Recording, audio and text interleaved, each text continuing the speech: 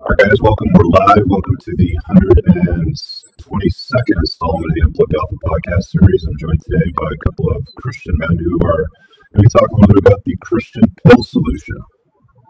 It's been a bit back and forth, as tends to happen every few months on the social medias between the traditional conservatives and the red pill, or what I like to call the mana swamp these days. I'm in agreement with some of the things you guys say. I'm in agreement with some of the things that the Mana Swamp says. I'm in disagreement with obviously a few others. What I had done actually, just so my viewers can understand, is I like to have all sorts of conversations with people, regardless of what their opinions and ideas are, because I think it's fun and interesting to do these. But I came across Chase's, I think they're called Twitter Spaces still, or they're X Spaces, I don't know. And it was, I don't know, hour and a half long. I had some work to do, so I just had to listen in a bit of a notepad over here, and I jotted down some notes, as one does. It was difficult for me to discern who was speaking at the time on the replay, so I just jotted down the sound bites. And I initially was just going to do this as a show and sort of responding to some of the sound bites that I heard with some of my ideas on it. But I DM'd Chase, and he said, "Yeah, let's hop on and bring Mike and have a conversation." So let's do that. That's why we're here today. How you guys doing? Fantastic, bro. Honored to be with you guys here. Thanks for coming, man. Mike, how you doing? Doing very well, man. Rich, I watched your stuff way back, so it's cool to be here. Appreciate the invite. Yeah. I've watched a lot of your content too, Rich, and I respect a lot of the work that you've done. All right, so we're familiar. Yes. Mike, you're a power lifter, yeah? Ex-competitive powerlifter. I'm more like just kind of journeyman in the basement powerlifter now, but yes, absolutely. Okay, you train men to lift, obviously. Yeah, I've been in the gym ever since my early 20s. I still have that gym, and a lot of what I do still is online strength and fitness and nutrition. So yeah. Okay. And I think Chase should be a familiar face to those that have watched the Whatever podcast. He's been a co-host or a sidekick, I guess, to Brian's excursions through the co-host California. Co-host, okay. Through Brian's excursions through some of the women of the California sphere of things. All right, so let's do this. Is it okay if we go through these talking points first? I know you sent me a link to a tweet that you had done sort of with some of the disagreements.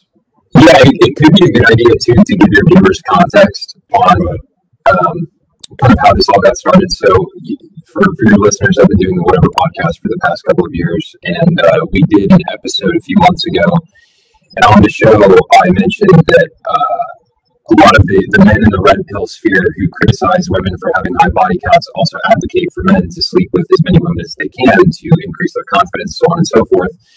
And I said that it was hypocritical and degenerate, and it was contributing to the problem in women's body counts that these men frequently call out.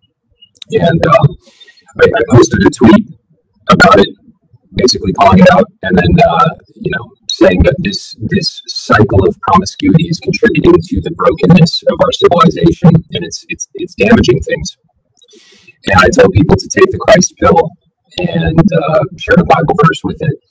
And then Myron Gaines from the Fresh and Fit podcast came out of left field and attacked me and said, "Jesus can't save any of these women, and neither can you, and we all need to just basically adapt to feminism, or instead you can get married through the church and divorced by the state."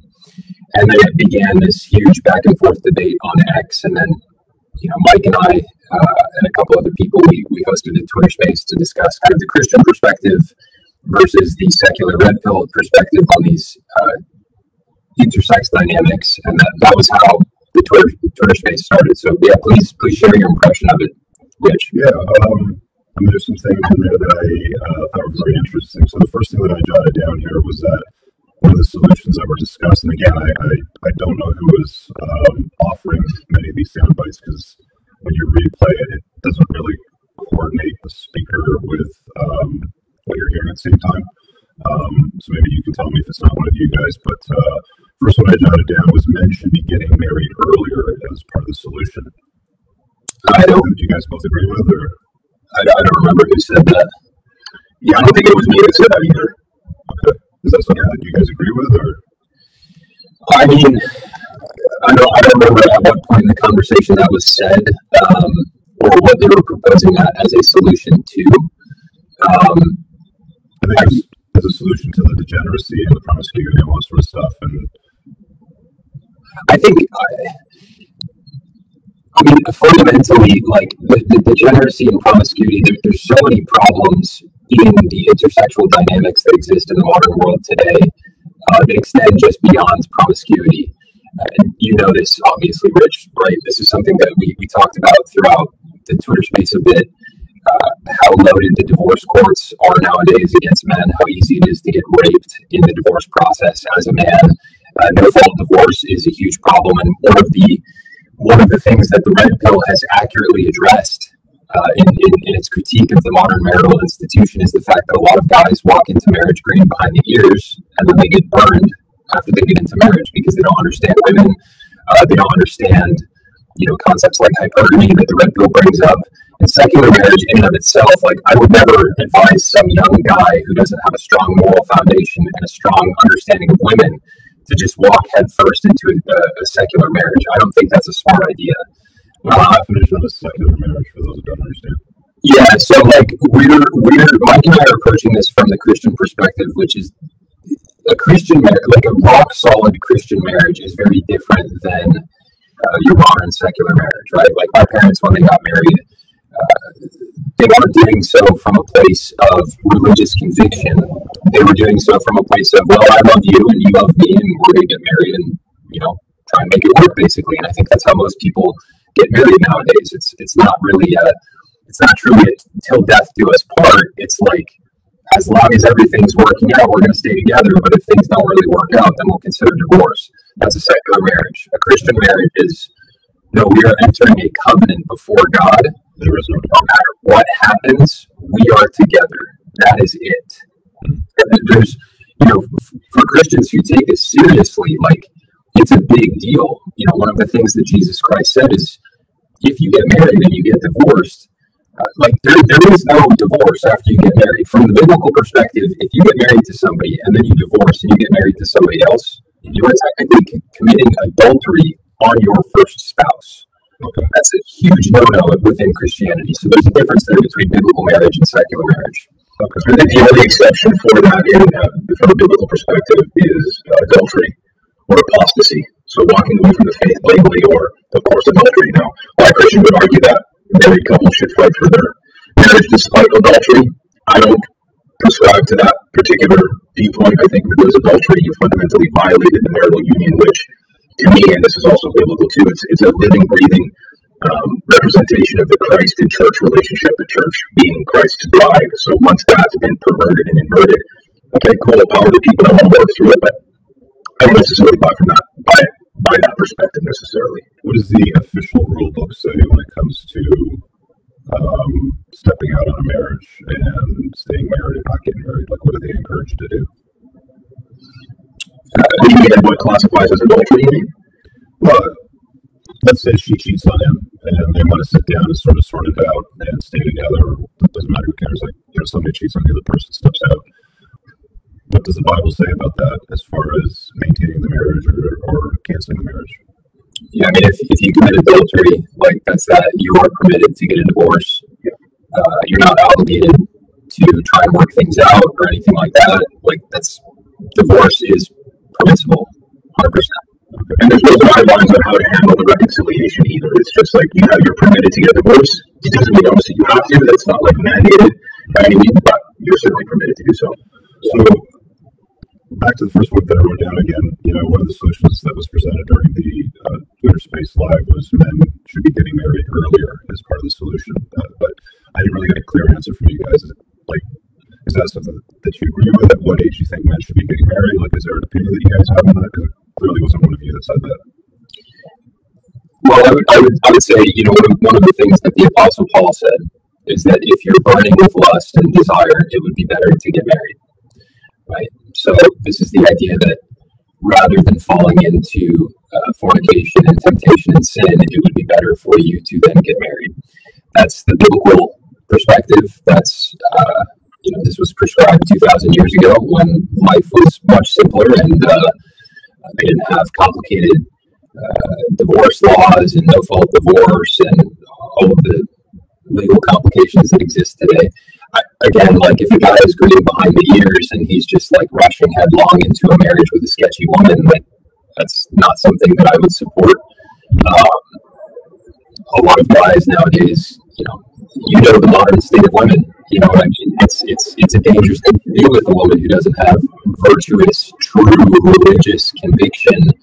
I mean, even if a woman says that she is a Christian, there's still high divorce rates within the church because a lot of people don't take this stuff seriously. So I wouldn't say, yes, go get married. I think if we had a truly virtuous Christian society, it would be better for people to get married younger because I think that there would be less risks involved with marriage. Like, I think we should completely get rid of no-fault divorce. But, we're not there yet. Yeah, there's a few things that popped up several times where it seemed like you were all mostly in agreement with them. And, this was the first one that I jotted down. And, whoever made the statement was, something along the lines of the solution to all of this BS with the conflict out there and what the Manasquam's saying and what the degeneracy is being encouraged is men need to get married earlier. And one of the things that I maintain is that most guys are idiots when it comes to women, and they sleepwalk through life and they don't understand what women respond to and what their obligations are as a man. And getting married young would probably be one of the dumbest things you could possibly do. I'm not a fan of marriage. I'm not sure if you guys have read my book. There's an entire chapter in my book on why I think smart men going forward don't marry. In my opinion, for a guy my age, it's not useful, especially if you've already been married and you've got your kids done.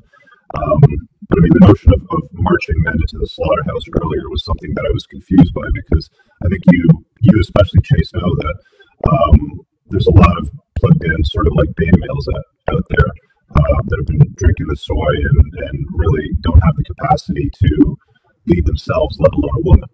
Yes, absolutely. I think, especially in today's world, and Mike, I'm sure will attest to this as well, like, most young guys nowadays, as you just said, do not know how to lead themselves, and they absolutely are not qualified to lead a woman as a result of it. And guys like that, I don't think have any business thrusting themselves into a marriage at a young age. Now, with that said, there are also many success stories of couples who, within the church, are actually convicted in their faith, and they get married young, 19, 20, 21, 22 years old, and they have rock solid, thriving marriages because they actually have good foundations, good virtues, good conviction in their faith around what the institution of marriage actually means, what the role of a man is in a marriage, what the role of a woman is in a marriage. And that's really the dynamic that you need, in my opinion, for a successful marriage. I'm not married, but it's, the biblical prescription for the sexes in terms of what a man is supposed to do and what a woman is supposed to do is extremely clear. And when both people get that, and they actually value the covenant that they're entering into, there's a lot of young people nowadays who get married, and like I said, they have rock solid marriages, bunch of kids. They don't have the problems that a lot of people who don't follow Jesus Christ have. Okay, so one of the overarching ideas that I took away from listening to this space, and a lot of my notes sort of, draw me to this. So I might as well get to this sort of early on, because I think it's part of the reason why this radio is here today. If the church and if the Christ pill is the answer, then why is the church so filled with plugged-in beta males and soy boys? Like I've said before, I think churches today are pretty much beta factories. You're not wrong about that. And I think it's an absolute failure of the church leadership that hasn't properly explained and broken down what biblical masculinity is. Go ahead. So how can we endorse the church, the Bible, and the Christ pill if the people in that space, the vast majority of the people in that space anyway, they don't look like they could punch their way out of a wet paper bag, if I'm being honest. Like, if the shit hits a fan, I wouldn't want them on my team. For sure. And that's part of the inspiration as to why I stepped into the space, and Chase's fame speaks for itself as well as, and that was kind of the gap I was trying to fill. Not that I'm some like role model people should look up to. My whole role in this space is to be a compass that points people to Christ, points people to the gospel, and lives as an example of biblical manhood, because it's sorely lacking. I think that's the problem, is that there's an effeminacy that is metastasized. It's made its way into the church, and feminism has really gripped the church. In we're talking about in terms of staff, authority, teachings, and there's this absolute ignorance and blatant turning away from the reality of female sin. So going back to your initial point about Should men get married young? Yes. However, they should be well equipped on understanding female biological nature. And it's all there in the text. It's just the church leaders have failed to make men understand what this is not to pedestalize a female. It's to not have this blue pill Disneyland version of love, that she's just going to love you forever by virtue of you just existing and being a sweater vest wearing Ned Flanders nerd. You got to be a man. You got to be a man in motion. You got to be a man that's not afraid of laying the law down and being a patriarch. And all of those principles come from the Bible. They just haven't been properly explained. And if these things are properly explained and men can digest this young, then it would be wise to go on and not burn with lust and think that they have to acquire all of the sexual experience, which, as a man that has done that, been there, done that, I can tell you doesn't add any value to my marriage with my wife, that's for sure. So I think it was mentioned during your live as well that the church is at the point now where it censors its own verses. For example, women must submit to their men. So maybe at the point during that live that that exists in the Bible, but the church is now censoring certain verses or removing, the original text to sort of modernize it. Mm-hmm. Yeah, so that someone specified that happens in the Novus Ordo Mass in the Catholic Church, right? And the Novus Ordo Mass was instituted, I believe, after Vatican II, which was a reform in the 60s to the Catholic Church, a major reform within the Catholic Church. And, that's an interesting rabbit hole because I'm not a Catholic, Rich. I'm just a non-denominational Protestant, somebody who's been following the Word on my own for the past 9 years in my walk with Christ. But I've been looking into Catholicism, and it looks like something happened in the 60s with Vatican II where a lot of the legit foundations of Christianity kind of got subverted. From an outsider's perspective looking in, and part of that subversion ended up being the removal of those verses saying that, wives should submit to their husbands. Like, they just don't read those apparently in these masses. And I want to make something clear too, like when Mike and I and other Christian men are saying the Christ goal is the solution, we're not just simply saying, hey, if everybody just goes to church and gets married and finds a woman in church, everything's going to work out perfectly fine. Like, we're in complete agreement. We talked about this a lot in the space. We're in complete agreement that the state of the modern church is a complete mess. And it is not teaching men how to be men. It's not teaching women how to be women. It's the church has become very gynocentric in the modern world. And like you said, it's kind of like a data factory. And I shared the anecdote. One of my friends that I met at the gym here in town, he started going to a couple local churches after him and I met. And he was like, dude, I can't find a single guy at any of these churches that looks like he can do a pull-up. And that is the state of the modern church, and it's a huge problem. So we're not saying, like, yeah, look, just go to church and you're going to find the perfect woman and you're never going to have any marital problems. What I'm proposing is the Bible informs us about human nature. It informs us about God's design for the sexes and what a woman's Achilles heel is, which is the desire to rule over her husband.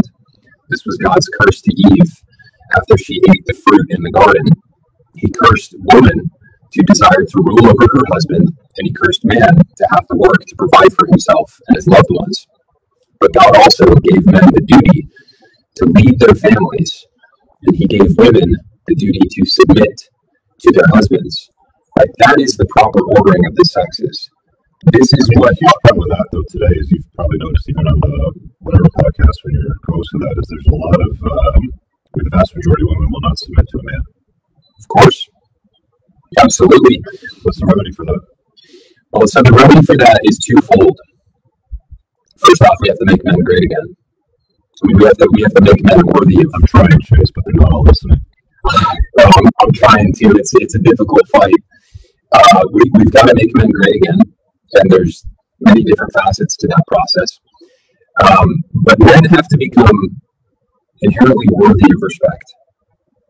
They have to become worthy of commanding and earning respect from women. And many men today are not capable of doing that.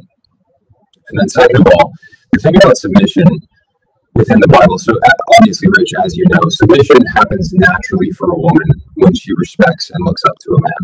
It's not a process that she has to bend over backwards to try and do. If you are effectively leading a woman it's not going to be painful for her to submit to you. She's going to want to. However, obviously in any relationship, there's going to be times where you might falter in your leadership or whatever. Maybe you have a weak moment, whatever. She doesn't want to follow your leadership. The value of the biblical command for women to submit, an authentically Christian woman, a woman who actually has firm conviction in biblical values, knows that it's her duty to submit even when she doesn't want to.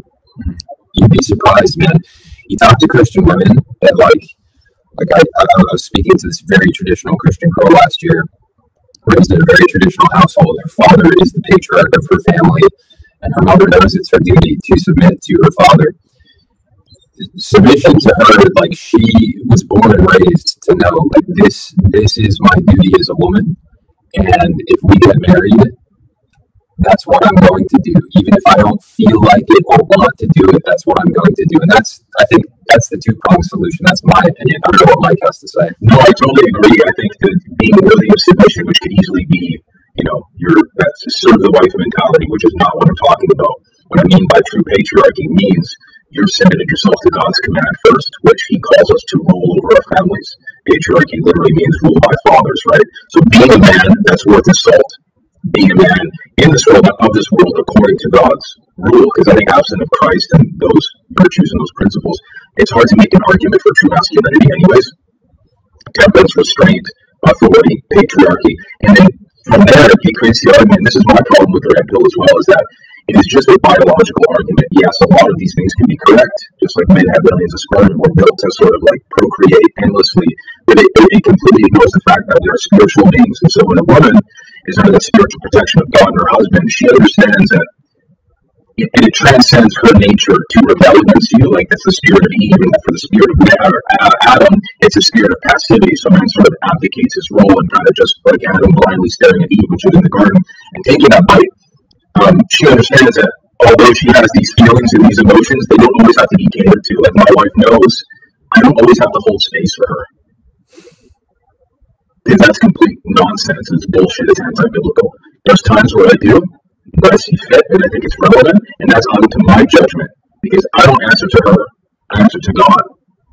And she understands, because she respects God first, that it's her duty to submit. And as a man, if I have to say to submit to a woman, I've already lost. That foundation's got to be there already. Does she always submit to you? Does she always? I mean, there's been times where there has certainly been some to be like, hey, who's watching? No, it just depends on the situation, right? If they notice there's that, that human female emotion coming up, I know how to quell that in a way that does not make me turn to my anger, my human emotion. I stay calm, I'm clear, and I'm articulate. And that's the way to really speak authority without having to be an angry tyrant about it. Staying sober-minded in those points of conflict. And this is why in Ephesians, when it says women submit to your husbands, it also says, men, love your wives. And so loving my wife means, quote unquote, putting her in that place when she needs to, not from a place of anger, but from a place of grace. And most of the time from a place of calmness, but there is a place for that righteous anger as well. Okay. There's another soundbite here I wanted to talk about too, is a man taking a woman's virginity, and somebody said you shouldn't take her V card, and if you do, you should marry her. Yeah, that wasn't either of us that made that statement. Are you asking for general thoughts on it? Yeah, do you guys agree with that? Do you disagree with that? What's your take? Well, I mean, I personally think, so one of the things I noticed emerge from the red pill sphere a few years ago, this might have been where it came up, was Tristan Tate.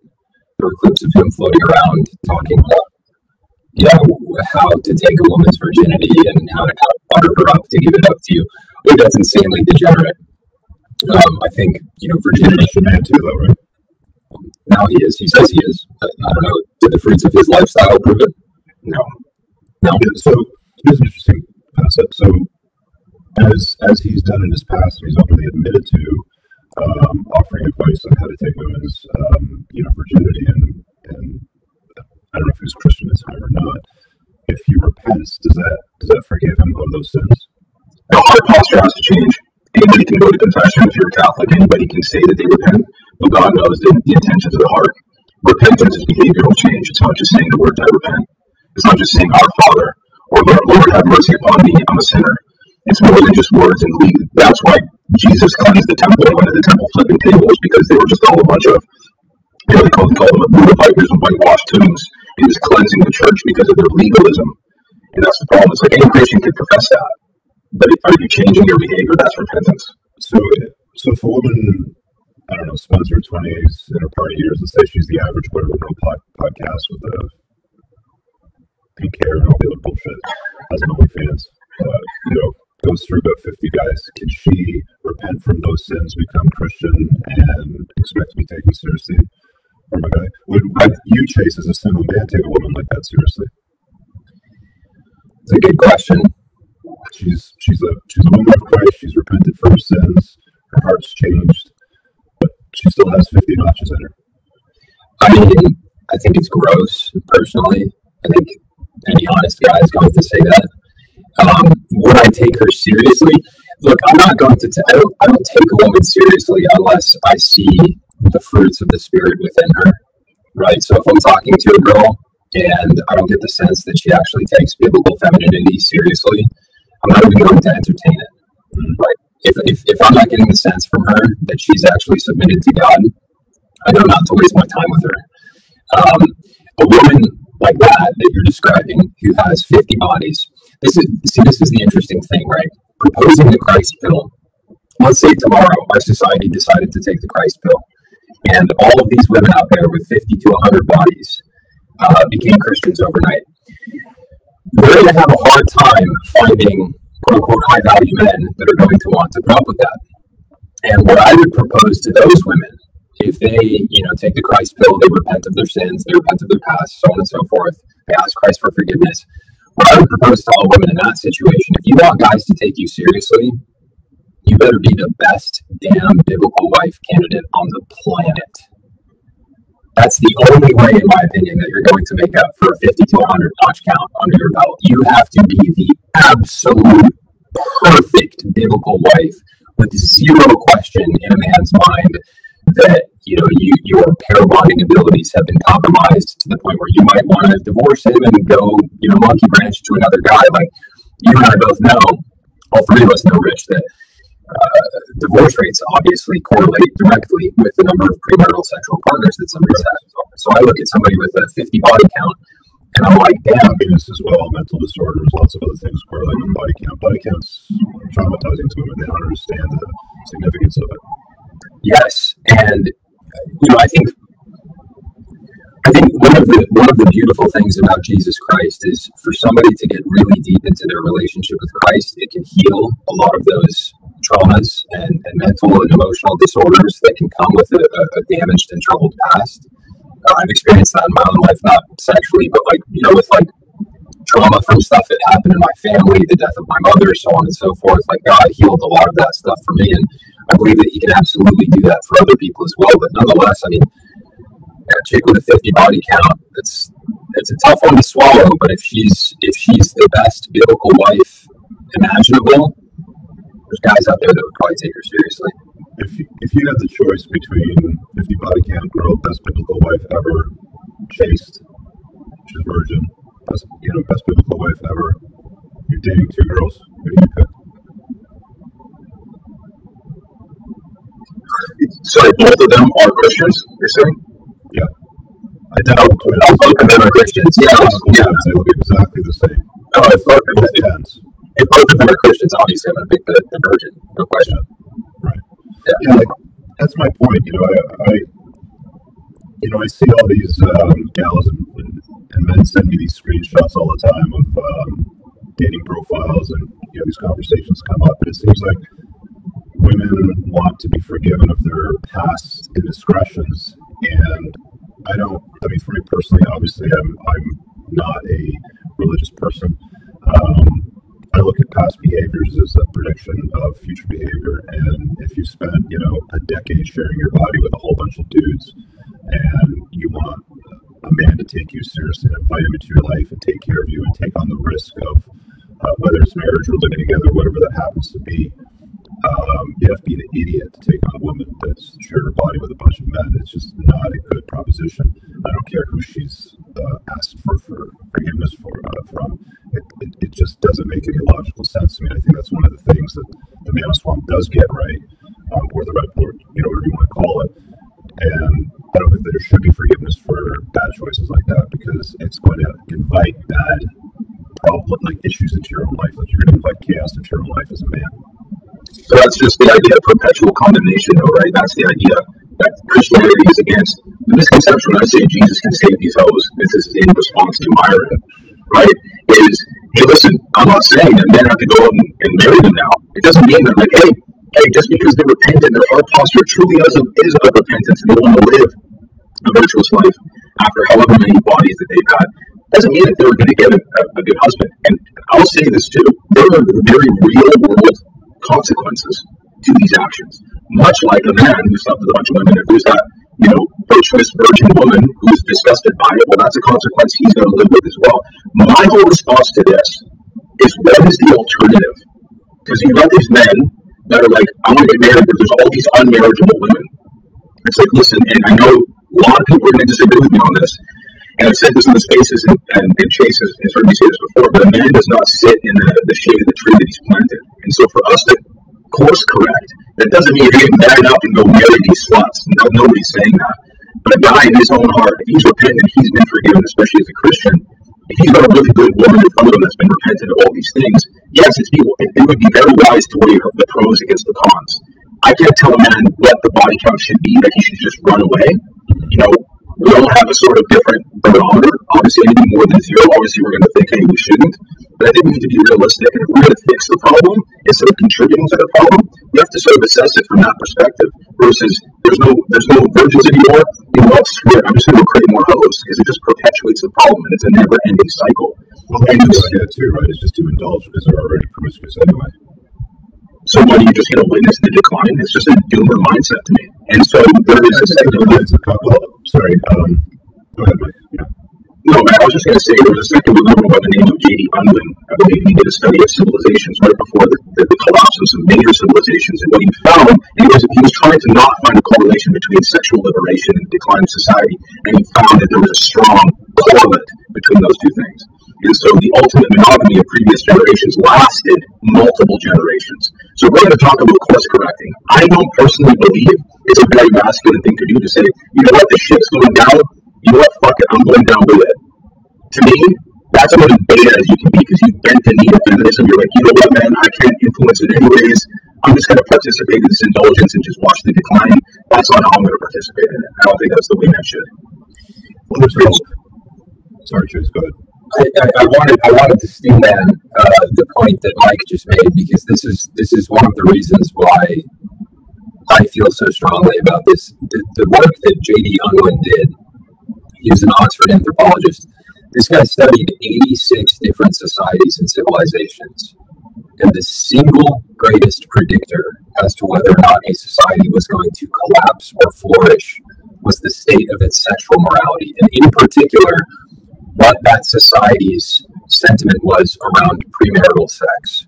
That was the single greatest predictor for whether or not a society would flourish or collapse. In societies where sexual degeneracy was rampant, within 3 generations across the board, societies and civilizations collapsed. But where premarital sexual chastity was highly valued, you had the greatest indicators of societal flourishing, the greatest advancements in technology and art and all of these different things. Right now, presently, I read a Twitter thread about this. I guess we're like, he doesn't count generations like the way we do. It's like they're like longer. I think they're like 70 years or something like that. We're 2 generations in. So we're in this window of opportunity where we can either fix this and course correct and literally save Western civilization, according to his data, or we can let the ship continue to sink and completely collapse. And I would prefer, personally, to do everything I can to save Western civilization. I think we've got a pretty dope civilization. I don't know if that's possible at this point, but that's a big part of the Christ bill to me is reversing that. And on top of that as well, to go back to the question that you asked a second ago, Mike, you made a great point that past behavior is obviously the greatest predictor of future behavior. And if a woman has slept around for 10 years, this is a classic thing that the red pill calls out all the time, and for a good reason. You've got all these women that sleep around for 10 years, they start reaching their late 20s, early 30s, and they're like, oh yeah, I'm actually a Christian now. And I'm going to go to church, and I'm going to find some guy who's going to give me grace, and I'm going to settle down with him, right? If I was meeting a woman like that, let's say I met some woman who was like 30 years old, and she said, I'm a Christian, and I had a promiscuous past, but I'm saved now. Before I married a woman like that, I would want to look at her past and be like, okay, how long have you been celibate for? Right? Like, how you repented and you were forgiven by Christ for your sins. How long have you been celibate for? 2 months? 6 months? 2 years? 3 years? Because if a woman's been celibate for a brief period of time, you have no idea whether or not she's actually changed. You have no idea whether or not she's still a hoe, or if she's a woman that's actually truly new again. Is there a timeline that you think where she's no longer a hoe? Is it after a year, 3 years, 5 years? I mean, I think, if a guy was meeting a woman like that and she'd been celibate for 3 years, that's a pretty solid indicator that she's gained control of her flesh and she's out of her hoe phase. I think if a woman's been celibate for a few months, it's there's really no proof that you're actually a changed person. The thing with that's the equivalent of a Ferrari putting 200,000 miles on the clock and then taking it to the body shop and having them punch out all the dents, fix the paint, run the clock back to zero and saying this thing's brand new. Showroom condition, right off the production line. And I don't think that exists. I think that sounds like somebody that doesn't know Jesus. Because if you're trying to make a comparison between a Ferrari and a person that's a spiritual being, I think that's really stupid now. I'll be completely honest. I disagree. I understand where you're coming from, but it's and this is why difficulty with this conversation with some people in the space too. It's we're kind of talking at each other because one side has the revelation of Christ. No, for sure. I'm just saying one side has the revelation of Christ and the other side doesn't. And so my whole mission, and Chase's whole mission is hey, Rich, I'd love to see you come to the faith, bro. On your own timing, and God changes your heart. And Jesus really speaks to you in a way because I think you'd be a weapon for Christ in the kingdom. Truthfully, you have so much influence. You're articulate, smart, successful. You're the archetypal successful man that a lot of men aspire to be. And I've known your content for a long time. That I would have to become gullible to the point where I would believe that a Ferrari with 200,000 miles on it that's been to the body shop and had the clock run back to zero is now a brand new car. It's not. Well, go ahead, Jason. I was going to say, the thing is, though, nobody's saying that you would have to use this crude analogy, buy that Ferrari, is the thing. Rich, if you were, let's say, previously in your life, you were a murderer, and you had murdered two people, right? And you wanted to get married. Let's say it had been 10 years since you'd murdered anybody, and then a woman found that out about your past. The argument for her to take your same argument, it would basically be saying, well, I mean, this guy, this is a beaten down, broken vehicle that's gotten in multiple crashes and the engine is falling apart, so on and so forth. Why, even though that was a long time ago, why the hell would I want to be with this guy? And you as a Christian would want to say, well, I'm reformed. I have a new heart. I'm a new person. That was a past life, And maybe in your case, just like St. Paul either calls us to be married or to be monk, you might be monk in your case if you don't see really utility to marriage. But again, that requires temperance and not wanting the spoils of sex without being in the container of marital union. Well, I think to be clear, you can have a relationship with a woman. I just don't see the point in inviting the state into my life, right? Because it doesn't matter if you get married in a church or at the courthouse. It doesn't matter how you get married. If you live in a way that looks like marriage to the government, it's considered marriage. And whether or not you have an issued document from the government or not, it doesn't matter. Because if she decides to untie the knot at some point in the future and changes her mind about you, she will have the full force of family law where you live in that state or province, basically allowing her to leverage it as she sees fit. And the problem with family law is there's nothing in there that encourages women to behave well when they untie the knot or to preserve the integrity of what the children need, which is good access to both parents. It encourages them to behave very, very badly, in fact, which is why we see women getting 80% of custody orders and women initiating 7 out of 10 of the divorces. And I can go right down the list. You guys have probably pretty familiar with the stats. That's the problem that I have with it. And I get that it's better to have two parents with children. It's far better. I mean, like, we've seen the data on this. It's way better for kids. It just is.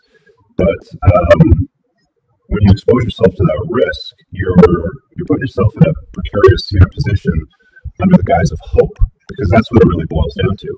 It's like, I hope this gal isn't going to change in the future, and I really hope she's not going to change her mind. And there's problems with that. I think that's one of the things that they've identified as a real issue, and I haven't heard a real solution to it. Like, I got into it with the Daily Wire guys, Jerry Boring and Ben Shapiro and Jordan Peterson. Jordan Peterson has a 3-part series on Daily Wire about marriage and why men should get married.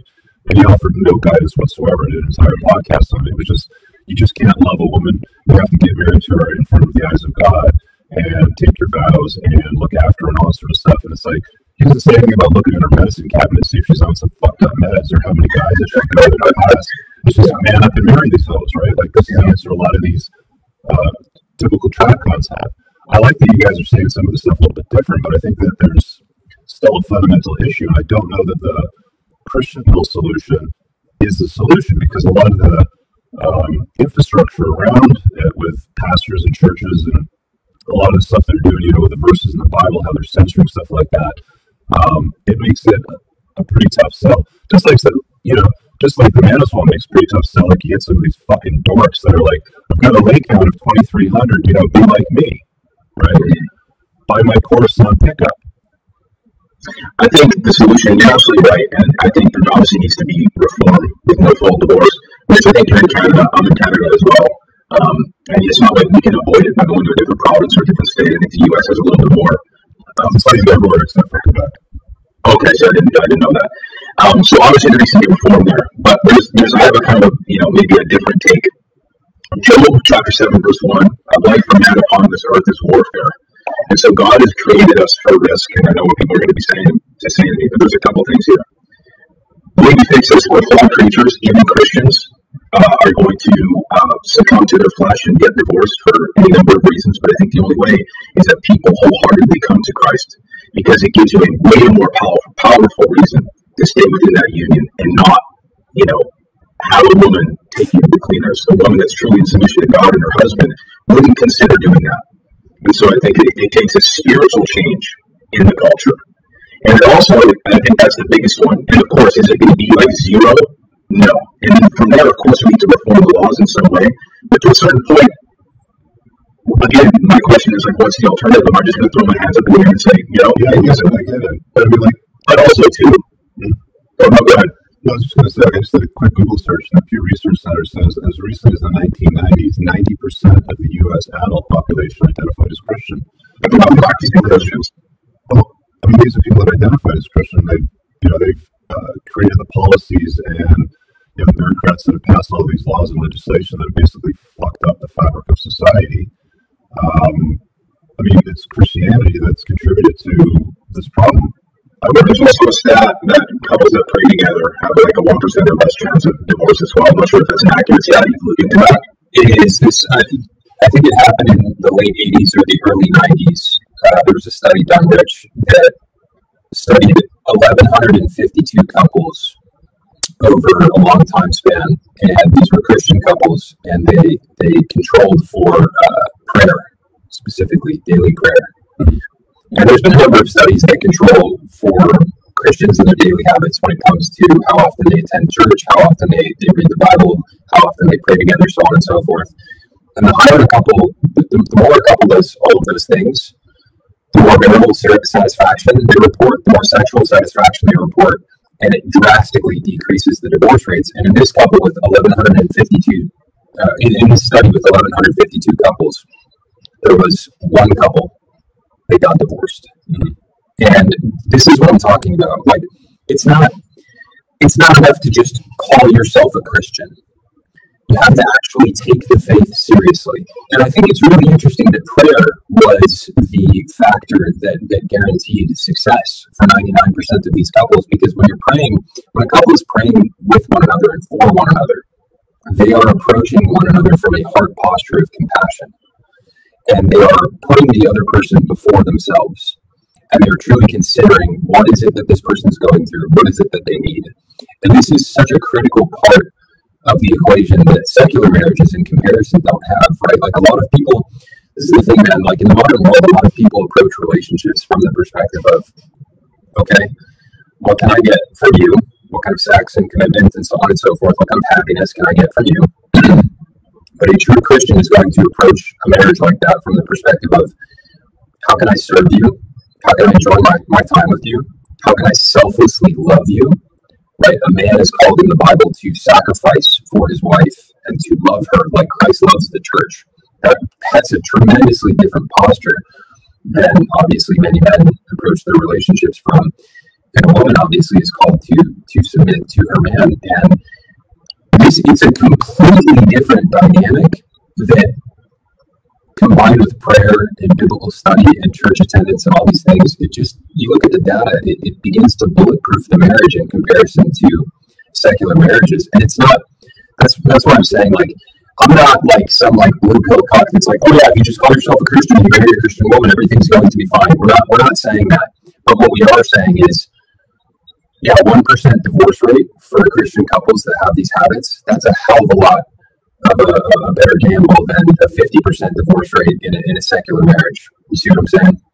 No, I mean, if that data is accurate, that's very good data. Obviously, it takes me back to the notion of belief and gossip. Like the whole reason why humanity has been so successful and spread through so many continents is because of gossip. Essentially, the reason I don't have a $20 bill here, but if I held up a $20 bill, the only reason why that we all agree that it's worth $20 is because we all agree that it's worth $20. If there was a large contingent of the population that said it's not worth anything, I can wipe my ass with it, but that's it.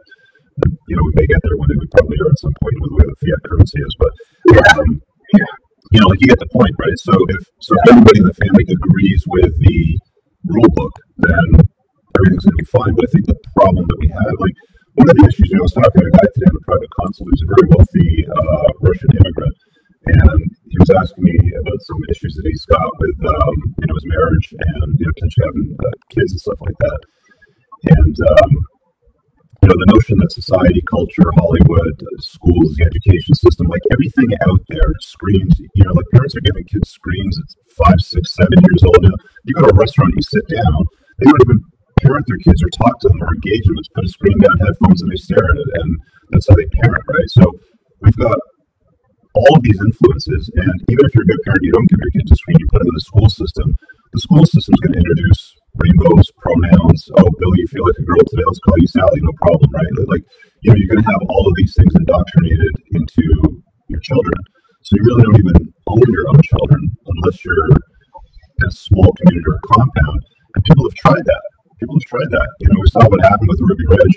Dude just wanted to go to the top mountain and be left alone. Government wouldn't fucking leave him alone.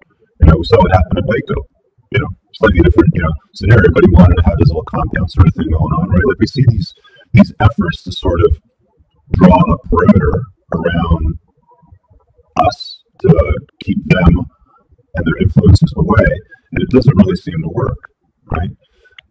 That's why I still more or less, subscribe to the decline is real, enjoy it, right?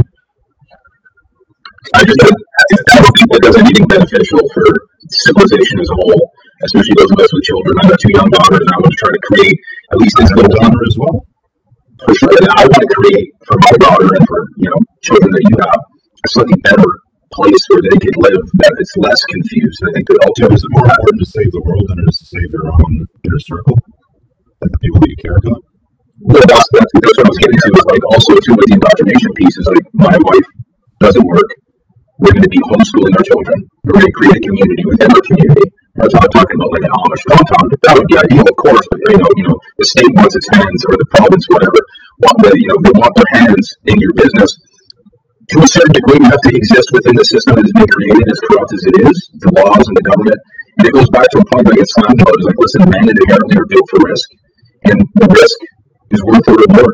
And so this is where it goes back to proper biblical courtship too, because a lot of the failures of divorces and marriages, because men and women aren't going into marriage with a sober mind, is that Rich, I know, I've had a degenerate past. You can't paint red flags green, bro.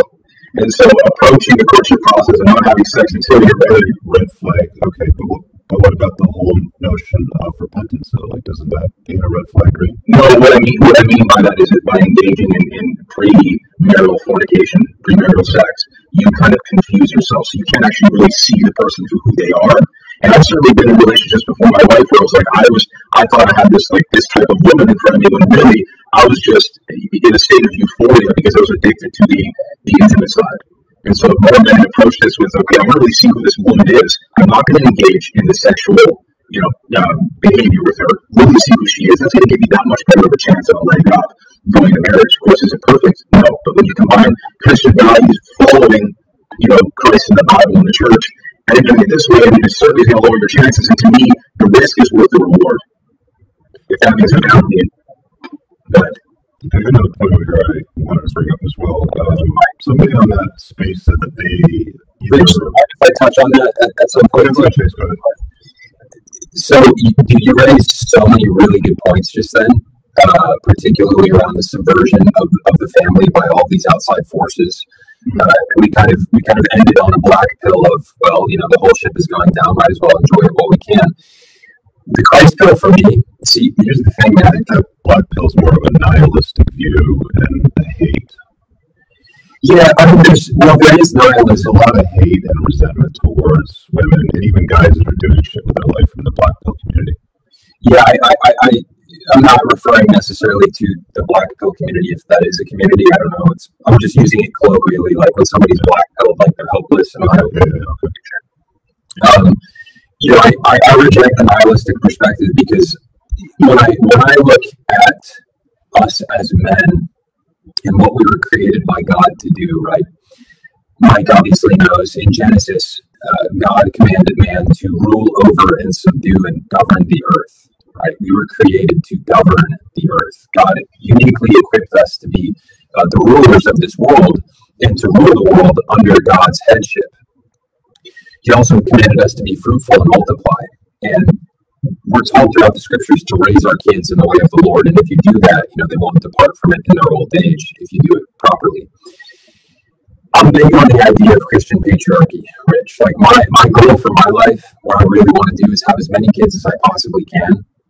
I want to raise them in the way of the Lord, and I want to build a legacy and a dynasty in this world where my future generations will go on to continue to spread the gospel of Christ and to work against these forces of darkness and reorder creation in the way that it's meant to be ordered, where things aren't so freaking degenerate. What do you think the best way to do that is? Well, I think... So many children. What did you say? What do you think the best way to do that is to have so many children to make that happen? Why do I think? What do you think the best way to do that is? Because I mean, like the Christian, perspective seems to be one man, one woman, but there's guys out there that have multiple wives that have multiple children with them, right? Yeah, you're fighting an uphill battle if you want to beat up the Muslims because they're taking on multiple. That's why Christians got to have more babies. We got to have as many as you want. You got to have more wives then. So here's the thing about that. I used to be big into this idea earlier in my 20s, Rich, after I got into the red pill. There's a lot of dudes in the sphere that were talking about polyamory or polygamy. I think polygyny is what it's called. I used to be big into that idea, and I was like, man, I never want to get married. I just want to make a ton of money and have like 10 women that I have like 3 kids with each, have like 30 kids. That sounds really good. Yeah. Which sounds really cool when you're like 23 years old and full of piss and vinegar, and then like the reality of life and how complicated it is starts to set in, and it's like, wow, that's very difficult to manage, right? Can you imagine managing 10 women? It's a tough freaking job. And I started to look throughout the Bible. In my walk with Christ, I would read throughout the Bible, and there's patriarchs all throughout the Old Testament that would have multiple women, and they would have children with multiple women. And the pattern that you notice over and over again is that departure from the one man, one woman model often creates bloodshed and strife and fighting between their kids, right? Because you have a man who's committed to multiple women. Classic example, you've got Abraham, promised children by God, promised to be the father of nations. He decides to take matters into his own hands, and he sleeps with his wife's servant Hagar instead and has Ishmael. He does not have faith in God's promise. he has Ishmael, and then he has Isaac after the fact. Well, that sin, one of the products of that sin, the Prophet Muhammad, is a descendant of Ishmael. If Abraham had not departed from God's promise and what he was supposed to do just with his one wife, we would not have a war in our current world today between Christianity and Islam. King David, King Solomon, they took multiple wives. God commanded them not to. Their children fought. They fought for the kingdom. They war died. What you said? Or were killed in sort of like God's wrath. King David right before Solomon was born, right? Yes, and I look at that all. Then, if I understand it correctly, you need every guy to man up and take the Christ pill, and every woman to man up and take the Christ pill, and just start going forth and being fruitful and multiplying. Dude, if we could create a culture, Rich, where people earnestly pursued biblical gender roles and had as many children as possible with one another and properly raised them in alignment with biblical values, if every man and woman in the West, or let's say 10% of the men and women in the West did this, and they each had 5 to 6 kids each, within 5 generations, we could fix literally everything that is going wrong in the world. Everything could be fixed if we stuck to this model. That's the most ideal scenario. Obviously, the most ideal scenario. That would assume that the kids' worldview and belief system wouldn't be polluted by modern culture and society. Yes, it's going to be very, very hard to do because they seem to be winning that battle overwhelmingly. Well, and I think that begs the question of who is pushing this degeneracy, but that's a conversation for another podcast. You just look at the leaders of our respective countries, Joe Biden and Justin Trudeau. Like this is who people vote for. Yes, but I'm speaking to something deeper. Who controls the flow of information and the flow of ideas, and where is that stream originating from? That's an interesting question. But we don't have nearly the amount of control that we think that we do. No, we don't. Stuff like that. The man has control over his household and what the stuff that his children consume. Does absolutely to a degree, right? And that's why, if I may just add one more thing, Rich. Okay, I want to go to the second point after that. Yeah, that's why strong biblical patriarchy, strong male leadership within the household, creating a strong biblical culture within the household is so important because that bleeds down through generations. And you have to create that tradition. Raise your sons well to be biblical patriarchs. Raise your daughters well to be prepared for that role as mothers and wives. Like that kind of culture is so important. And it protects against degeneracy over time. But anyways, go on. Yeah. There's a guy on the live, I don't know if he said that he was working at a Christian dating site or he owned a Christian dating site, but he said the solution is to match up body counts of men and women. And whatever their SMV was. So a man that's a 3 needs to be with a woman that's a 3, and a man that's got a body count of 4 needs to be with a woman with a body count of 4. Is that something that you guys agree with? I think it's an interesting idea. I think it would be very difficult to enforce. You can't really force attraction or who's going to take what kind of relationship. Well, one of the problems with that I found immediately was that we know that women are hypergamous and they want to date up, right? That they need to look up to a giant. They need to be able to view him as better than her. So a 3 is not going to be with a 3. Like a 3 is going to want to be with a 5, 6, 7, 8, 9, 10, right? Yes. So I found that incredibly blind. Or, like how do you match up a guy that's been with 5 women and a woman that's been with 5 guys? Like, that's also a 5 and he's a 5. Some of these ideas that were, presented, I was like, really? Did you think about that? Like, how is a Christian? Like, I've talked to people about Christian dating sites, and both men and women, mostly women, are like, it sucks. It's an absolute train wreck. Well, that's why Mike and I work with the Courtship Network. This is a service that is that a dating site or dating network? Yeah, for sure. Network, okay. Yeah, how is it different from this? Well, it doesn't. There's no matching based off of body count or SMV or anything like that. Although it's hard to disagree with it. It would have to be under perfect conditions, which we're not operating within perfect conditions. So it's hard to make a real practical argument and case for that. But the Courtship Network it's essentially marketed toward people that want to exist within a marriage that has these traditional biblical gender roles. It's not explicitly Christian, which I think honestly it should be. So where else does it come from? But that's the foundation of it, at least. Okay. Somebody mentioned during the call that divorce laws make red pill necessary. I think that was maybe you, Chase. Yeah, that might have been me. Yeah. Yeah. But, like, what's actively being done by the Christian pill and by guys in your community to fix the corrupt divorce court system? That's a great question. I mean, this is big within the Christian nationalism movement. So there's a what is he, like a state senator or something? His name is Dusty Devers. He's in Oklahoma, and they're making no fault divorce illegal in Oklahoma, as well as banning abortion, and now they're working on banning pornography in Oklahoma as well. But like that's huge. Christian nationalists are big into this. No fault divorce needs to be destroyed. Okay, so what is the definition of no fault divorce as you understand it? As far as I understand it goes, it's basically you can just decide that you want to get a divorce, and then you can just do it. I have fault, right? Yes. Okay, so let's say that you can prove fault, or you manufacture fault, right? That then becomes the other problem. And the law still exists. Is like removing no fault divorce is maybe a step in the equation in a forward direction, but I think like reforming divorce law, family law in general, the way that it operates, is a more significant movement towards something that's going to encourage guys to wife up their house.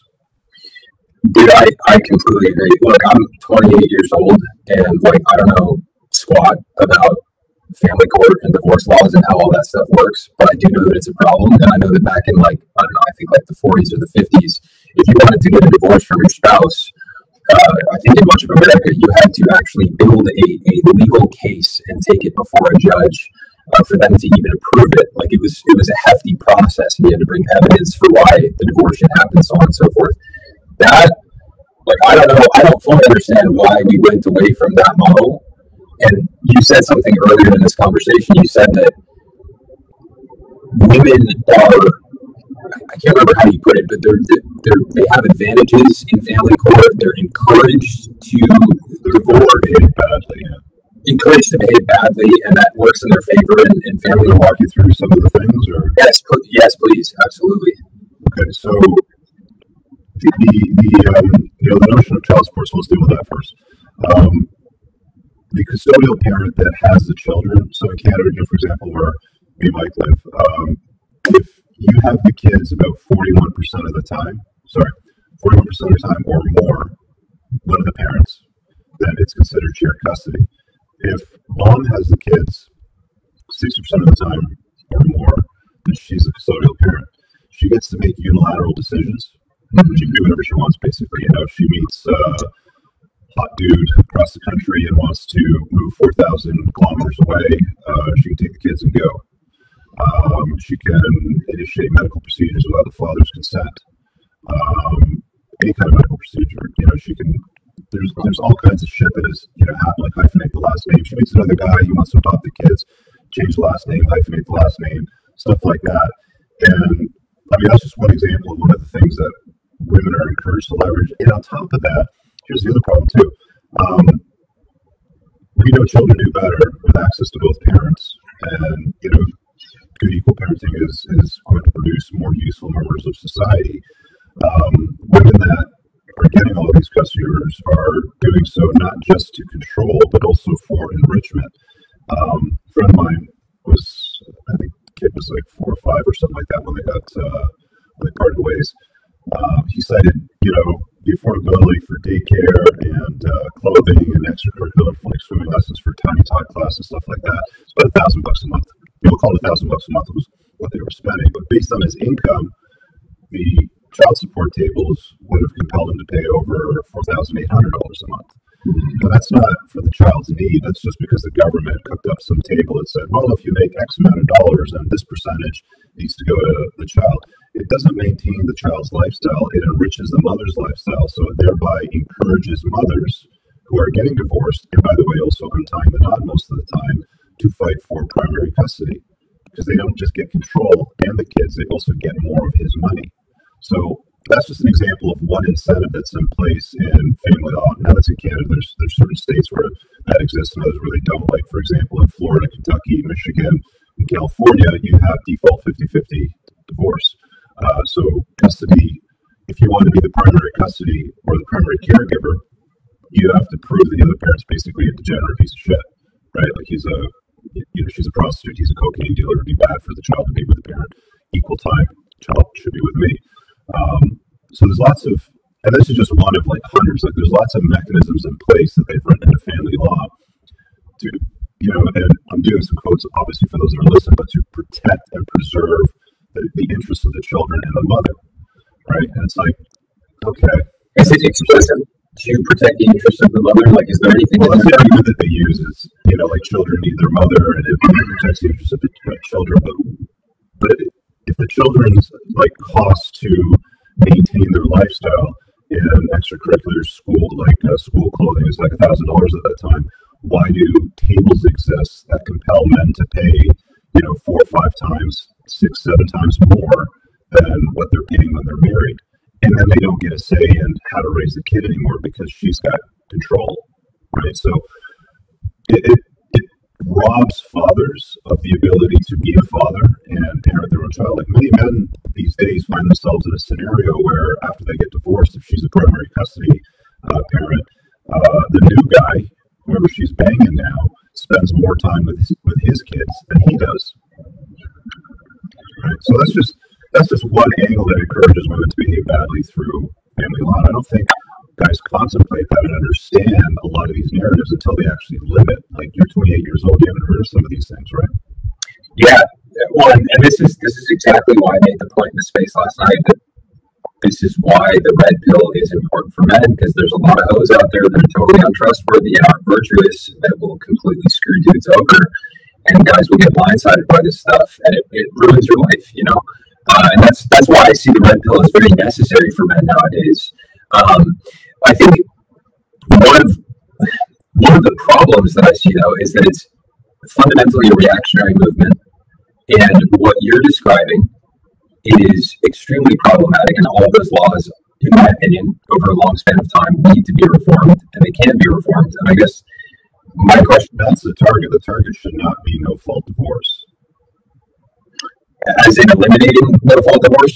Yeah, forget about no-fault divorce. I mean, if you remove the incentives to get divorced, for women to untie the knot, then no-fault divorce will sort of take care of itself. She's not going to want to untie the knot and cheat on him and take the kids and get his money. Right. Stuff. So I guess that was going to be my follow-up question is like, what do you think, what would an ideal family court law situation look like to eliminate all of those incentives? Like, what's the most ideal situation to protect men so that we can reverse a lot of this stuff so it isn't so dangerous for guys to get married? The pendulum swung in the opposite direction. There was a time when men would get divorced where they would have custody of the kids. Yeah, I'm pretty sure that you're aware of that. It's talked about in the old books. Do you know what the purpose of marriage is, by the way?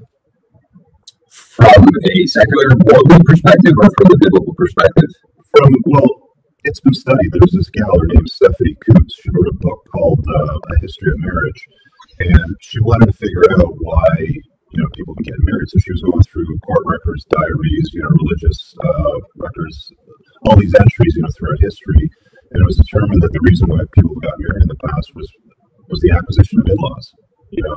It's suggested that when there was no state, when there was no government, when there was no fire services and policing and schooling and medical system, you would want to integrate your large family with her large family, and you would have access to those tools and resources, and you'd have access to the muscle and the education and the people with certain things that you may not have in your own family. So it was a blending of the families, right? So it wasn't about love, it wasn't about religion, it wasn't about any of those things. According to all the data that was collected from all those texts, it was just about the acquisition of in-laws. How far back does that go? That's a good question. I read that book a few years ago, and I can't remember, but I think it was as far back as she could find the records. Right, because the original concept of marriage comes from this idea of becoming a one flesh union under God, to have this container, spiritual container, to have a family, to be fruitful and multiply, and to not create multi-generational distress. There's this argument for polygyny from these Bible bros, which makes no sense because Solomon and David all bore the wrath from their actions, and there's nowhere in the Bible that explicitly promotes that, although there were those examples in the Old Testament. So it'd be curious to know how far that goes back. Because from a biblical perspective, that sounds like a purely secular compilation of data. Yeah, I would just add to one of the perspectives that I've found fascinating that I've discovered in the past year, Rich, from the Christian perspective, which may not resonate with you, but I still nonetheless find really interesting, is that marriage, so within the Catholic Church, marriage is a sacrament, and the covenant of marriage itself is a spiritual container, as Mike said, for the sanctification of two people's souls. Right? So, like, the process of it is, if you're going to have a good marriage, you're going to, there's going to be times when the two of you do not like one another. There's going to be times when the two of you have to sacrifice stuff that you really want for the other person. There's a tremendous amount of compassion that has to be exercised for the other person. And in the process of being married and doing all of this and making these sacrifices and having this compassion, you become more saint-like and you become more like Jesus Christ. And that is the ultimate goal of this life, is to become, it's one of the ultimate goals, is to become as like Christ as we possibly can, because he was the perfect man. And we live in a highly imperfect world, and marriage is kind of a container for that. And within, what's interesting, Rich, is I'll share this with you, within the Christian community, there's a number of men that I look up to who have really strong marriages and really strong families, and they are powerful patriarchs that are making a big impact in the world around us. And their wives, this is one of the cool things about Christianity, that the reason why God created Eve for Adam in the first place was to be a helper for him, right? Like we live in this feminist world where women have this independent boss babe mentality. I'm the ruler of my own life. But no, literally, the reason why God created woman in the first place was to help man with everything that he needed to do in the world. And the best marriages that I've seen from these men that I respect most, the women understand their role, and both of them are on a journey together to pursue God. It's not. That brings me to the whole pink job, blue job stuff, right? Where men are supposed to do the blue jobs and women are supposed to do the pink jobs. But the notion of toxic feminism today tells women that you should never do anything for the express pleasure of a man now, and most women are drunk on this. Yeah, it's unfortunate. Yes, it is. And I mean, the reality is when a woman finds a man that she really respects and loves, she's going to want to bring him pleasure, in all of the different ways that it manifests. And the idea that this is one of the problems with feminism. Feminism brainwashes women to go against their nature and to believe that going in the direction of their nature is wrong. I'm in an interesting position, Rich, because in my work in the Whatever podcast and preaching the values that I've preached, there's thousands of young women in their 20s and late teens that have reached out to me, and I speak against feminism and how it brainwashes women to go and enter the workforce when a woman's natural inclination oftentimes is to have kids with a man that she respects. Dude, I get so many messages from young women that are like, I've never heard a guy say it's okay to go and reject that lifestyle and to just want kids in my early 20s. Like, so many young women are like, I just want kids, but the world is telling me I can't pursue that. It's crazy. Yeah, well, the world does encourage them to put it off, doesn't it? Climb the corporate ladder, get degrees, pile on student debt, go party, just go and do all that stuff and enjoy your life, girl, because you need a man like a fish needs a bicycle. And I don't know that genie is ever going to go back in the bottle. I always get encouraged, Rich, you got to save the world, like Mike was saying, or you've got to influence, blah, blah, blah, and that sort of stuff. And got it. But I'm looking at it from the perspective of, I see what's going on. Like, I see the code in the matrix. I'm not an idiot here, right? Like, I'm looking at this from every angle that I can look at it from, and I want to have conversations like this with people to sort of, hear these different perspectives and ideas and even challenge and push back sometimes. But I want to listen a lot more too. Like, I've got 2 ears and 1 mouth, and I'm trying to use them in that ratio here with you guys, because I think that you're thoughtfully trying to think through this. And a lot of the stuff with the whole Mano swap, it's shitty. There's a lot of interesting and useful information that you can pull from it, I think, but there's a lot of shitty people selling it, and I don't think I would want to trade my life for anybody that I know in that space. I wouldn't want to walk in their shoes. Fuck that. And at the same time, I also wouldn't want to walk in the shoes of a married man, today dealing with a woman that's slept with 30, 40, 50 guys. trying to deal with the disagreeable boss girl that's got the corporate job, and the kids are in school and they have before school and after school, and it's a dangerous proposition to deal with that. It brings me to the idea of this consult that I had once. It was a few years ago, and this I'll share the story that there was this guy that was married for, I don't know, 6-7 years. He describes his wife as God-fearing Christian. All the siblings were all married. Churchgoer, conservative voter, all that good stuff. And several years into the marriage, she decided she wanted to untie the knot and go to explore life. She wanted to lean into being a divorced single mom sort of thing. How old were they? 30s, mid 30s. I think they got married in their 20s, like 24, 25. They were in their 30s or something like that. And he did not recognize the woman that he was married to. And, it brings you to the conclusion. It's like, you can't, a promise of today's commitments or vows or any of these things is not going to extend into perpetuity. The problem is that family law is so hostile towards men, and women have so much, they wield so much power whenever they want. Like a false domestic violence charge is a very useful tool for women, and it's just one of those things. I have my DMs and my messages filled. I have more messages on stories and things that I can make content on than what I know what to do with it. There's this guy that's a cop in Norway that's been messaging me. I did a video on this 3-step rocket that women were doing that he was telling me about. He came back with this other story that I got from as well. Apparently, a lot of these rape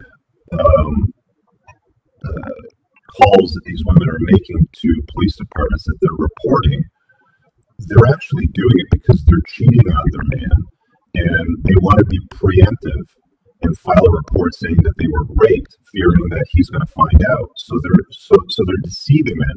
I said to him, what percentage of the time does this happen? He says about 80% of the time they're false. They're bullshit. They're made up. Right? So it's like, I get the whole virtue of marriage and family values and what's written in biblical scripture, and that particular rule book has some good rules in it. But I'm like, one of the points that I made here, the pastor argument towards the end of your live was fix the church first, right? And if you want to encourage people to join a club, it should be a pretty compelling club, right? You shouldn't have a bunch of soy boys, flopping around in there that can't do one pull-up, like you said, or censoring certain verses where the church censors its own verses around the lines of women must submit to that as an example, sort of thing. So it's like, how do you fix all that, right? How do you fix certain areas of your life? And I think you have to come to a point, I do anyway, I have to come to a point where it's like, I've only got so much air left in my lungs and so much life ahead of me and runway and all sort of stuff. And I think that there's certain things that are just, the way that they are, and surrendering, to the way they are, and then navigating around those things. It's like me drawing a map for guys and saying, here's all the landmines, my dudes, right here. Walk around them, and I give them the map, right? And one of the landmines happens to be marriage, unfortunately. Yep. And I can tell you, if I was not a Christian, there's a 0% chance that I would want to get married to a woman in today's modern world, because the state of modern women is an absolute train wreck. Can I tell you the kind of woman I want to marry, Rich? I hope she's a Christian woman and she's a virgin. Ideally both. I want to marry the kind of woman who knows that she will have to answer to God on Judgment Day. And she will have to stand before God and give an account. What does that mean, Judgment Day? What does that mean exactly? So, within the Bible, when you read Revelation chapter, I think it's 20, there's an area of Christianity called eschatology. This is the study of the things at the end, including the resurrection, right? So we're told in the Bible, we're living this life, and you're going to die, and then all of us are going to be resurrected, and we're all going to stand before God on Judgment Day. And the words that we've spoken in this life, we will have to make an account for. Our actions, we will have to make an account for, and we will be judged based on our actions. And if you have Jesus Christ as your Lord and Savior, and you believe in Him and the sacrifice that He's made on the cross, you'll go to heaven. If you don't, you're likely going to hell. This is one of the reasons why I share the gospel as much as I possibly can because I don't want to see people go to hell. But beside the point, I know I will have to stand before God on Judgment Day. And if I get into a marriage and I don't honor the duties that God has given me within marriage, I'm going to have to give an account for that. I will be judged for that. If I do a good job of living up to the duties that God has given me as a man, I will also be judged for that and rewarded for that. I want to marry the kind of woman who has the fear of God. I fear Judgment Day. I've done a lot of stupid stuff. Since becoming a Christian, I continue to do a lot of stupid stuff. I fear God's judgment. I want to marry a woman who fears God's judgment so much so that when it comes to the subject of marriage, she takes it very, very So that's seriously. what God-fearing Christian means, is you fear Judgment Day. Yep. You could say fear Judgment Day. You could say just fear God in general. Like, it's one of the things Jesus said. He said, "Don't fear he who can kill your body in this life. Fear he who can destroy both your soul and your body in hell." That's fear of the Lord. You see what I'm saying? Do you guys mind if we get these super chats? We've already got a few ones that are started up on the right before we wrap up. You got some more time? Yep. Go ahead. I'm trying. All right. First one I got here is, evening, gentlemen. The cure for this is in the Christ bill as a implicit in all of this. Embrace the doom guy pill. Rip and tear until it's done. About. You guys have any? I'm praying for that guy's soul. I've been there before. It's not a good place to be. I'm praying for your salvation, brother. Even if they have there's hope. Yeah, and you know, from my perspective, kids, I'm not a doom guyer. I'm more of a, look at things that, as they are and navigate around them. There's another one here from him. He says, what many don't know is feminism was promoted and spread by people of God, so that has to be addressed before we can move forward. What's your take on that? It's because Satan wants to attack the truth, and that means within even the authority of the church, talking about the Catholic Church, there's going to be these nefarious characters, and the same thing in Protestantism. Those are not the examples we're looking to. And so, yes, these people could be talking about feminism, but are they representations of the good news? I would say no. You guys follow the Pope? Like, is the Pope part of your church, or is it part of the Catholic Church only for you? He's part of the Catholic Church. Okay. If I may add one thing to that, can you pull that comment one more time? Yeah, go ahead.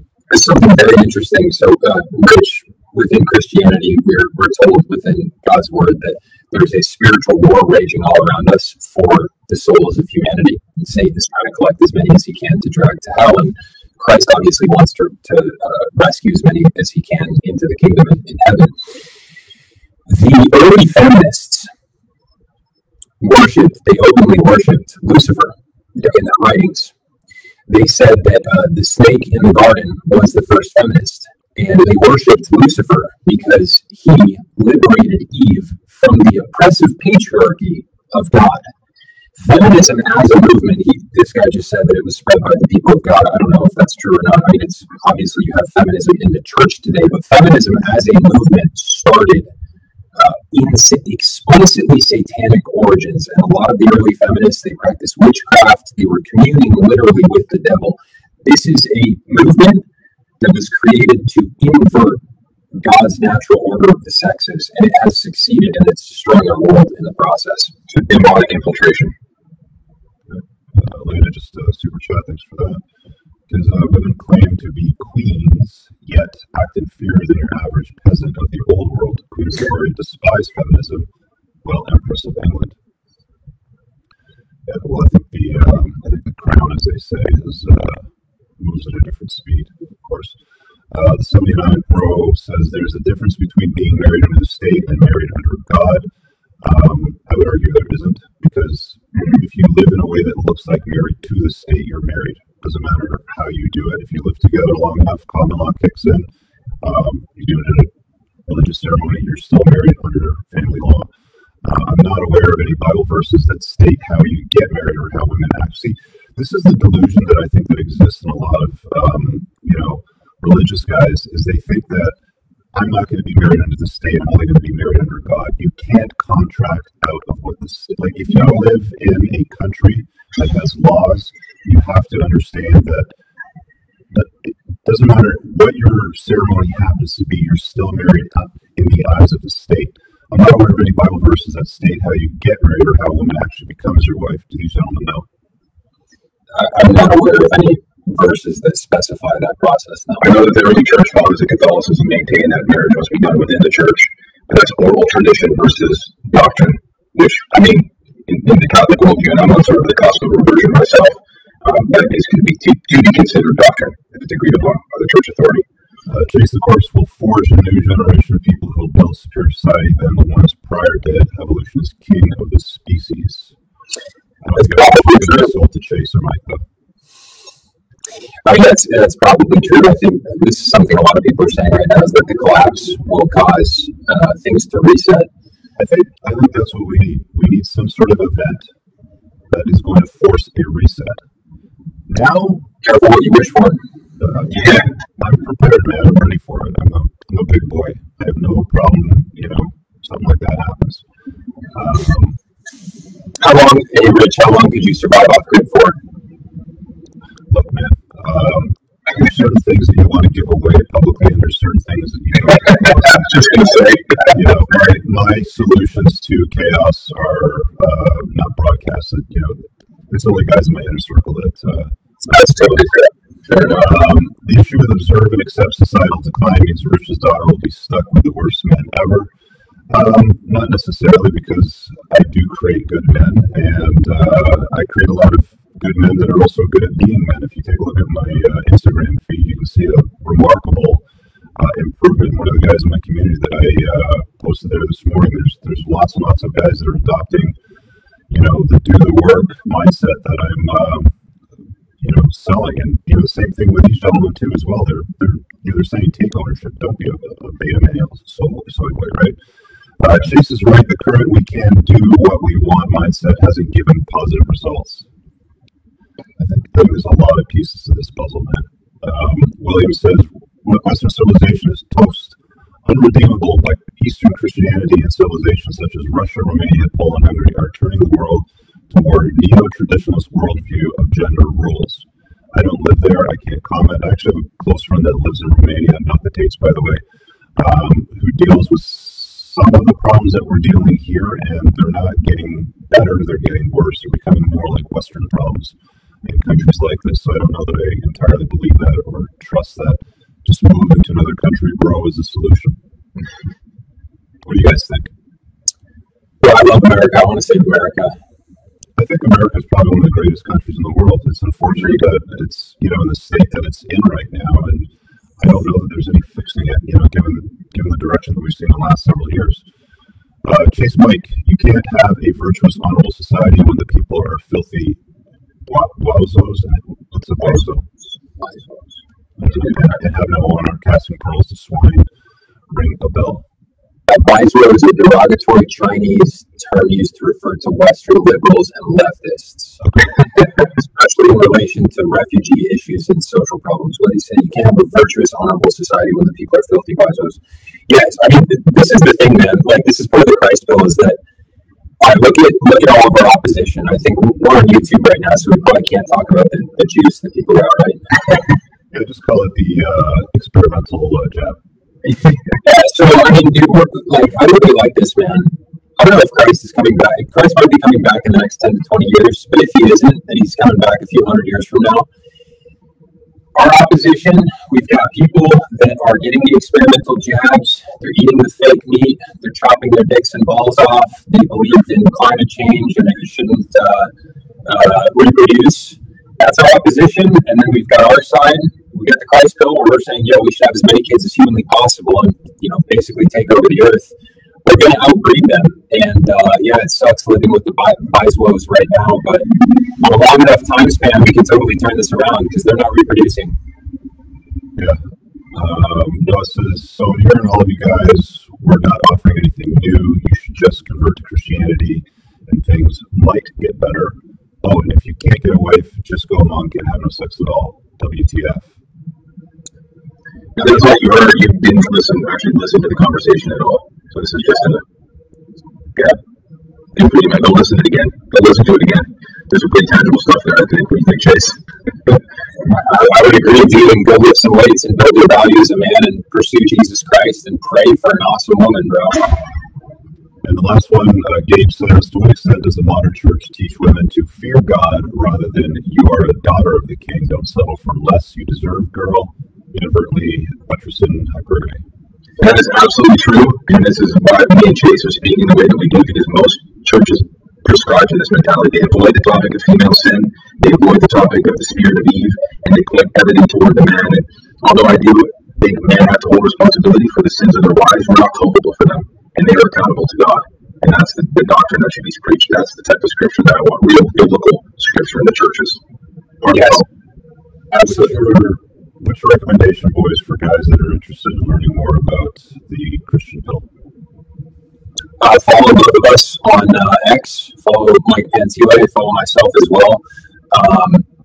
One really good, I'm sure you've probably got guys listening that are curious about more of this. One really good place in American Christendom where this actual fear God mentality, traditional biblical gender roles is being enforced is within the Reformed Church in America. The Reformed Church in America is going hard on this. Doug Wilson, his ministry, fantastic when it comes to this stuff, and there's a lot of people that are into it. Rich, I don't know how much time you have before we finish up, too. I did have one question for you before we wrap, but sure, go ahead. Yeah, what I was curious about is what are you keep calling it the Mana Swamp, what are your biggest criticisms of the Mana Swamp? I think I always look at people, right? It's fine to provide information or to offer an opinion, but I always ask myself, would I want to trade my life with yours? And I said this earlier during the show, I would not trade my life with anybody in the Mana Swamp. There's nobody that I'd want to live in their shoes. There's not a lot of good men that are also good at being men in that space. They've, for the most part, have come there because of their own traumas or somebody that's close in their life, for example. I know, Chase, you've talked about that. I've heard your story about how you got to the Red Bull sort of thing. And I think there's legitimate solutions that you can find there. But there's a lot of degeneracy. There's a lot of just real pieces of shit in that space. And that's I spent a few years in a space and I didn't know what it was. They kind of sucked me in and they're like, hey, let's collab. And I started to notice some of the problems and I tried to make some effort to clean it up and remedy it. And it was just one of those things like, oh, pumping things burning down. Just, let them have it then. And I walked away. So, a few years ago, I've done that. I don't collab with anybody that Swan, as far as I'm concerned. But yeah, it's really, really interesting because it offers fundamental, useful information that guys need to comprehend. That is distilled and compelling, and some of it comes from experience, some of it comes from observing behavior, some of it comes from Evo Psych. I think that Evo Psych, is a little bit stoned on its own ideas, right? But they're all about data and taking studies, and there's a lot of flaws in that too as well. But I think that if you can take what's working from multiple sources and make it your own, maybe that's what I've done. Maybe that's what I've created with the book and the podcast and all these sorts of things, because I'm just that guy, man. I just don't have time for childish drama and bullshit. So that's why I do what I do now. Right on, dude. And what, I guess last question, out of curiosity, what was it that compelled you to want to reach out to me and listen to our space and stuff like that? That's how the controversy, between you and Myron. Myron, by the way, I mentored several years ago. He was in my community, before he started up the Fresh and Fit podcast. And I wanted to hear what you had to say in your space. So, I had some work to do in a workout, so I just put it on the speaker and I listened to it and brought a pen down and just jotted down some notes. And I thought there was some interesting things that I wanted to talk about from my own experience. So I'm glad you guys were able to carve out some time and join me on this because it's better than me just doing it solo and reacting to a bunch of sound bites. Was there anything valuable that you found where you were like, what, they might be onto something there? Sure. Look, I'm like, the boldest point that I wrote down was fix the church first. Again, I think if you're going to invite people to join your club and drink the Kool-Aid, then you should be providing the secret sauce, the perfect sauce, if you know what I mean. And there's a lot of problems with religion as I see it. There's way too many religions. They all conflict. They don't agree. They all think theirs is the right one. You don't do this one, then you're going to go to hell. If you don't do this one, you're going to go here. Or, you're this, that, or the other thing. There's a lot of finger pointing. There's a lot of pointing and sputtering. I have a different theory about how we got here today, which I may share another time, not for today's show. But yeah, I think that was the main one. Some of the things are just like, I was just like, really, dude? Like, are you fucking kidding me? Like, one of the soundbites which I didn't read out was the church is the only place where good people are at. I can't remember who said that. Well, I wrote WTF after that. Because I met some really shitty people that are in the church. Ooh, me too, unfortunately. So, if you're going to offer a Christian pill solution, and this denomination of the church is the one that's working for you, Chase,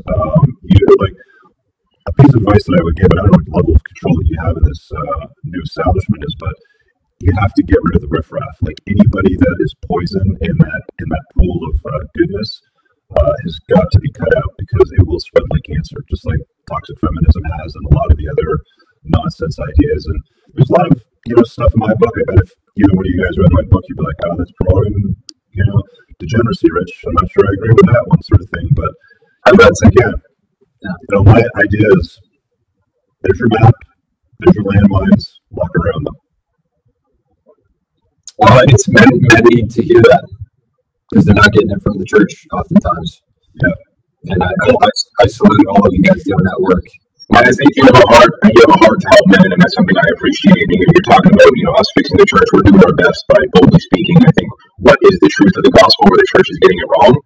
And I don't mean this in any sort of patronizing way, but Rich, with the influence and what you have and the wisdom that you have, I think I'd like to see you part of our club one day, bro. So I'll be praying for you, man.